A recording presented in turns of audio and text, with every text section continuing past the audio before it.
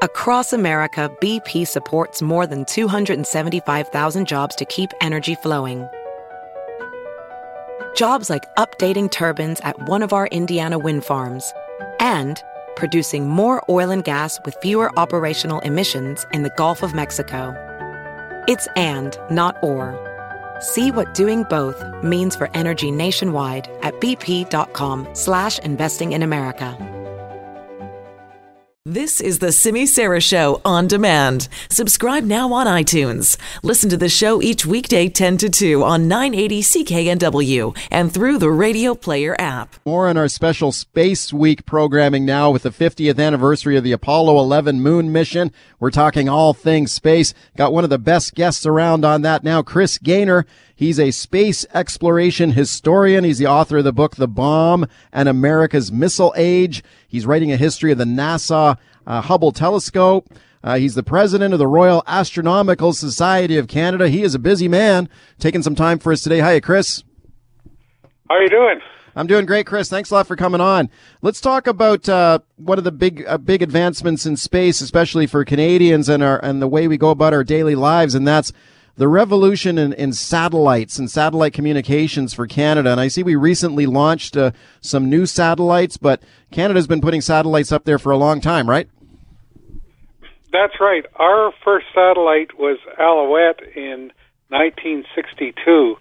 Although it was launched by the U.S., Alouette represented Canada as kind of the third nation to go into space after the U.S. and Russia. Wow.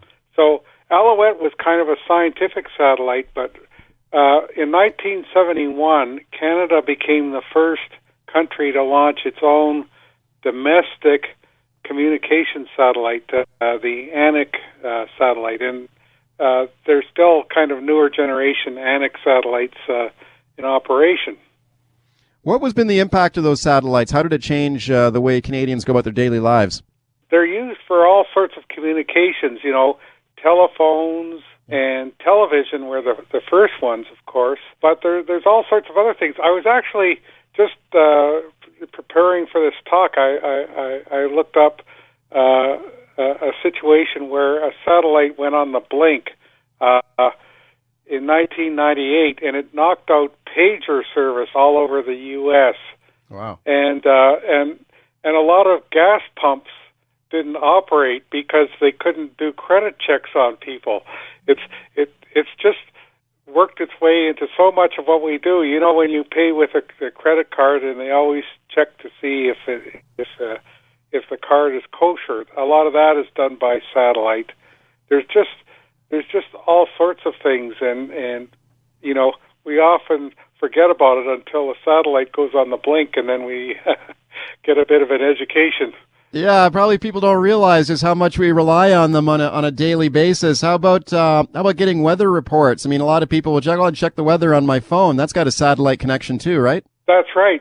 We've had weather satellites up for 60 years almost now, and they give us kind of a good overhead view of what the weather is. Not only overhead where we live, but also way out in the oceans where there may not be monitored. So that's kind of an important part of the whole thing. Another really important thing is GPS. Right. Could you imagine if we lost the GPS satellites? There'd be absolute chaos because we've become very used to having those things in the phone and helping us find that confusing house out in the suburbs. And Across America, BP supports more than 275,000 jobs to keep energy flowing. Jobs like updating turbines at one of our Indiana wind farms and producing more oil and gas with fewer operational emissions in the Gulf of Mexico. It's and, not or. See what doing both means for energy nationwide at bp.com/investing in America. Is it time to change your approach and switch to AirSupra, albuterol budesonide? Now you can virtually connect with a doctor to discuss your options and see if it's time to make a change. If appropriate, you may even be able to get a prescription for AirSupra the same day. Talk to a doctor today and see if Air Supra is right for you. Visit AirSupraConnect.com to connect with a provider.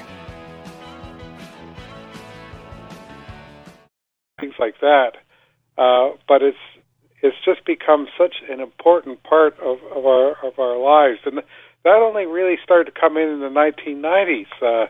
GPS.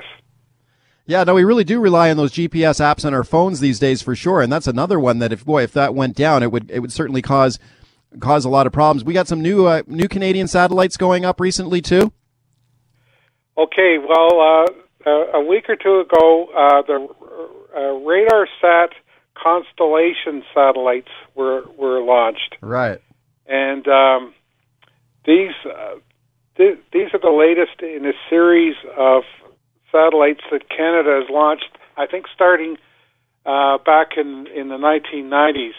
And what they do is instead of using light to look at the Earth, they bounce radar off the surface of the Earth, which means they can be used any time of the day. They aren't dependent on having light, and they aren't bothered by clouds. And they have all sorts of uses. They can, follow changes in land use and things like that. They can monitor the oceans for pollution, because, like, when you dump oil in the ocean, the slick shows up differently on the radar signature. It can follow events like floods and icebergs and also even shipping and things like that. They have all sorts of uses, and Canada has become a leader in that. It's called synthetic aperture radar, which produces the kind of these images done by radar. And today I just saw the first image that came down from RadarSat Constellation. It was just kind of a test shot of one of the islands up in the Arctic. Amazing technology for sure, Chris. We're looking back 50 years at the Apollo 11 moon mission. Are you old enough to remember the landing there back in 1969? Oh, I sure was. And if I was sitting with you, you wouldn't even need to ask me the question. What do you how remember? Old I was. What do you remember from that day? Well, I had first gotten into space back in the Mercury days with John Glenn and all that, and at that point I've been waiting for years for Apollo 11, so I was all excited and ready to go. So yes, I just spent like the whole day in front of the TV, watching the landing, which took place in the afternoon, and then a few hours later when Neil Armstrong and Buzz Aldrin did their 2-hour moonwalk, and of course that was long before Michael Jackson came along. I remember it too. I was just a kid, but I vividly remember being huddled in front of the TV set with the whole family, and that was an exciting moment. As we've been hearing on Global News this week as well, Chris, we've been talking about the Canadian connection to the Apollo 11 mission, and I think maybe not a lot of Canadians might know that there was a Canadian component to this. Yes, there's a couple of things worth talking about. One of them is that the legs for the lunar modules were made at a place called Eru Machine Parts, now Eru DevTech, which is in the suburbs of Montreal. And all those legs are still standing on the moon because the descent stages were left behind when the astronauts, returned to the mothership.